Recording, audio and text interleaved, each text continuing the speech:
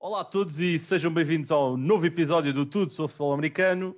Hoje vamos falar sobre que novo head coach foi a melhor contratação.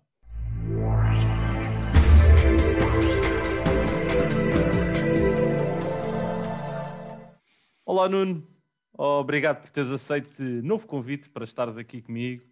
A falar sempre de coisas... um prazer, sempre um prazer. A falar de coisas que eu sei que tu gostas, não é? Que é novos ambientes, novas contratações, novos pozinhos mágicos.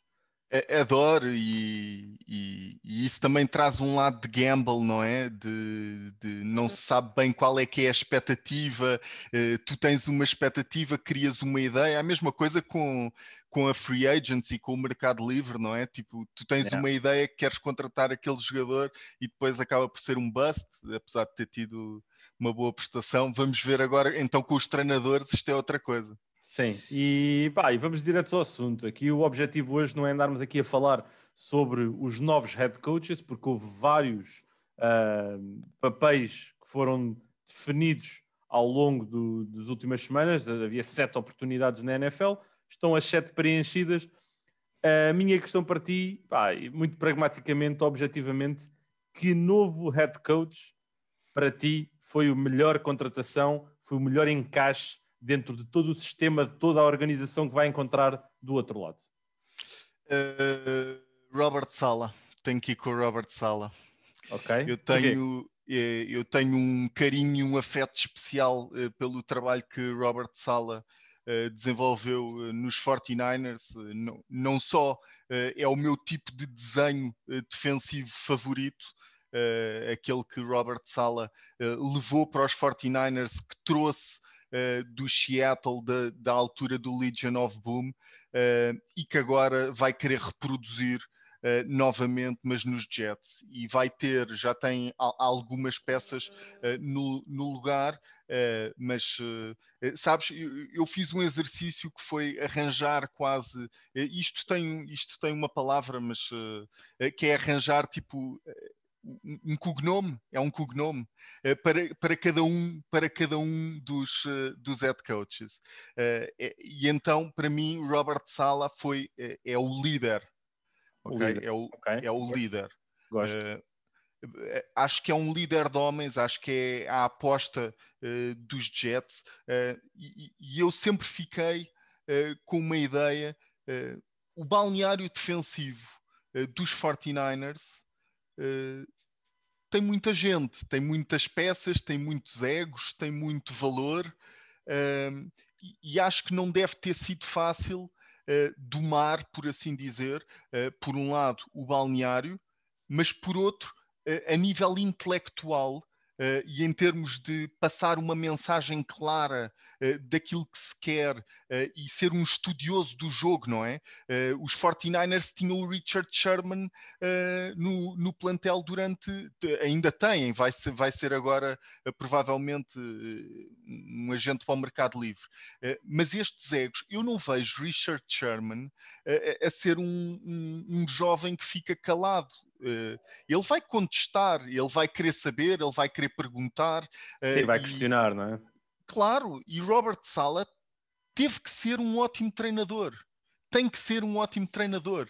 E líder de homens, acho que todos temos essa ideia dele. Portanto, eu acho que é uma ótima combinação para uns Jets que estão em ótima posição também, para fazer um rebuild muito bom, porque ainda por cima ele viu esse rebuild a ser feito com os 49ers. Portanto, acho que é um match perfeito.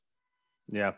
Não, olha, eu não tenho o Robert Saleh. Desculpa lá, ganhei embalo porque o Robert Saleh isto aperta mesmo. Não, eu já percebi. Eu sei que tu tens um carinho especial pelos 49ers, também sabes que eu também tenho, e gostei muito de ver o Robert Saleh ter o papel que teve. Ele já o ano passado teve quente para poder ser um head coach, depois acabou, se calhar ter ido ao Super Bowl não ajudou, não é? Porque todo o processo de entrevista geralmente é conduzido em janeiro, depois há as restrições da NFL em termos de quando é que se pode conduzir as entrevistas, quando é que podes oficializar, e depois às vezes as equipas têm medo de protelar demasiado a situação e perder os candidatos que querem quando já estamos em fevereiro.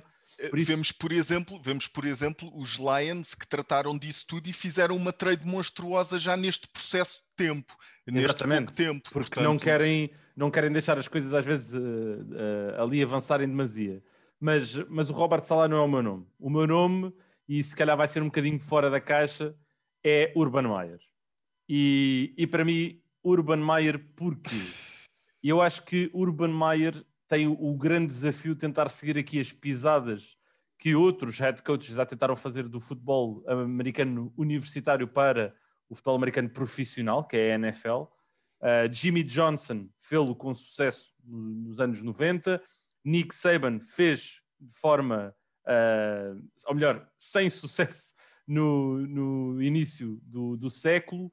Por isso, eu acho que ele tem aqui um caminho que tem que ser percorrido e que nem sempre é fácil. De alguma forma, vai ter que se ajustar à forma de comunicação, que é bastante diferente com toda esta nova geração de jogadores, e Urban Meyer já tem os seus 55, 56 anos, se não estou em erro, mas vai ter que ajustar todo esse processo comunicacional, vai ter que se ajustar ao draft, ainda que eu acho que ele tenha continuado ligado ao futebol americano universitário. Ele sabe qual é que são os grandes talentos, mas acima de tudo, eu acho que ele vai encontrar uma excelente situação em Jacksonville, que é uma equipa que fez ali um top performer em 2017, com uma super defesa.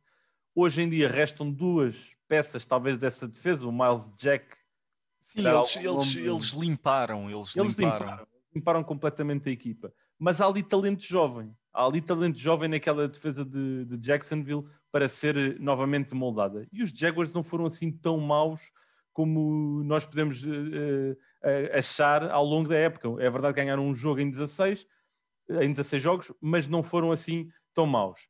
Acho que encontra essa situação e encontra um ataque que tem muito bom talento também jovem. Está ótimo. James Robinson podia ter sido o rookie ofensivo do ano, ainda que seja difícil com o Jefferson e o Herbert a jogarem ao nível que jogaram, mas foi talvez a surpresa de rookies do ano. Acho que isso não é... Sem dúvida.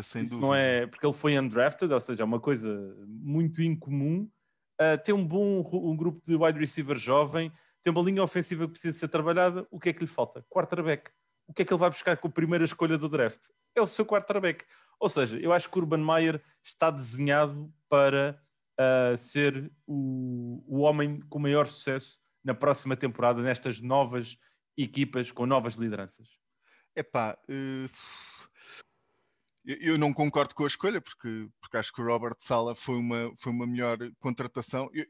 Eu acho que isto é um gamble. Eu acho que isto é capaz de ser o maior gamble, a maior aposta, dúvida, risco na contratação de todas as contratações. Porque, portanto, e é isso que me afasta um bocado do pódio, sequer. Da contratação do Urban Meyer do pódio. Porque acho que é um gamble no momento-chave. Vão buscar o Trevor Lawrence, têm muito cap space, têm muitas escolhas no draft, a equipa está pronta para rebentar, basicamente, para explodir.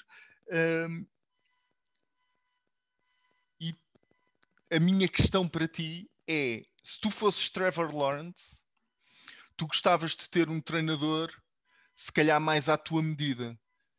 Um Eric Bieniemy, um Brian Daboll, que principalmente são treinadores que já mostraram que conseguem tirar frutos de quarterbacks jovens, não é? O Mahomes, o Josh Allen, portanto, e ainda por cima, ficando esses dois treinadores disponíveis, não é? Não posso gostar de todo desta contratação. Eu acho que uma das coisas que me afasta dessa linha de pensamento é que Urban Meyer não veio para ser o guru de quarterbacks. Ele veio para ser o gestor de pessoal. Ele veio para ser o head coach. Ele não veio para ser o homem que vai chamar jogadas, nem vai ser o homem que vai dizer quem é que entra e sai do relvado. Ele vem para gerir as coisas de uma perspectiva macro. E nesse sentido ele traz muita experiência de futebol americano universitário. Acho que encontra uma equipa, uma organização que precisa de alguém que consiga mexer com a estrutura desportiva, com a estrutura diretiva e criar uma ponte e uma relação entre isso tudo. Obviamente depois com todo o processo de jogadores jovens que mencionavas. Aquilo que eu acho é que Se fosse dono dos Jaguars, e sabendo que vou buscar Trevor Lawrence, não é? Toda a gente sabe que os Jaguars vão buscar o Trevor Lawrence. Sim, sim. Não há outra hipótese. Isto é como no filme do Draft Day. Como é que é? Vontae Mac? Não. Vontae Mac. No matter what. É Trevor Lawrence, no matter what. Não há a mínima dúvida. Sim. Tu sabes que é aquele quarterback, tu tens, e é o meu ponto de vista, tu tens que ir buscar um treinador, e se calhar foi isso que ele pensou, ok? Tens que ir buscar um treinador para aquele quarterback e para criar uma dinastia nos Jaguars. E eu não sei se é Urban Meyer. Acima de tudo é isso. Não, olha, eu acho que é, e acho que vamos ter daqui a um ano a capacidade de poder medir todas estas nossas previsões. Às vezes não é fácil. Pode não ser o Robert Saleh, pode não ser o Urban Meyer, pode ser um dos outros 5, mas já agora lanço aqui o desafio de nos dizerem quem é que vocês, que estão desse lado, consideram que foi a melhor contratação para estas 7 equipas que foram buscar nova liderança nesta, ainda não é nova off-season, mas para esta nova temporada. Obrigado a todos por estarem aqui para mais um episódio connosco. É sempre um prazer trazer aqui temas quentes, temas atuais sobre a National Football League, sobre o futebol americano, ainda para mais numa semana que antecede o Super Bowl, o jogo grande em que culmina as aspirações, não de 32 equipas, mas de 2 que conseguem chegar a esta fase, e onde também iremos ter alguns episódios a serem lançados durante os próximos dias, com um especial foco nisso mesmo. Obrigado a todos, deixo-vos um abraço e até breve.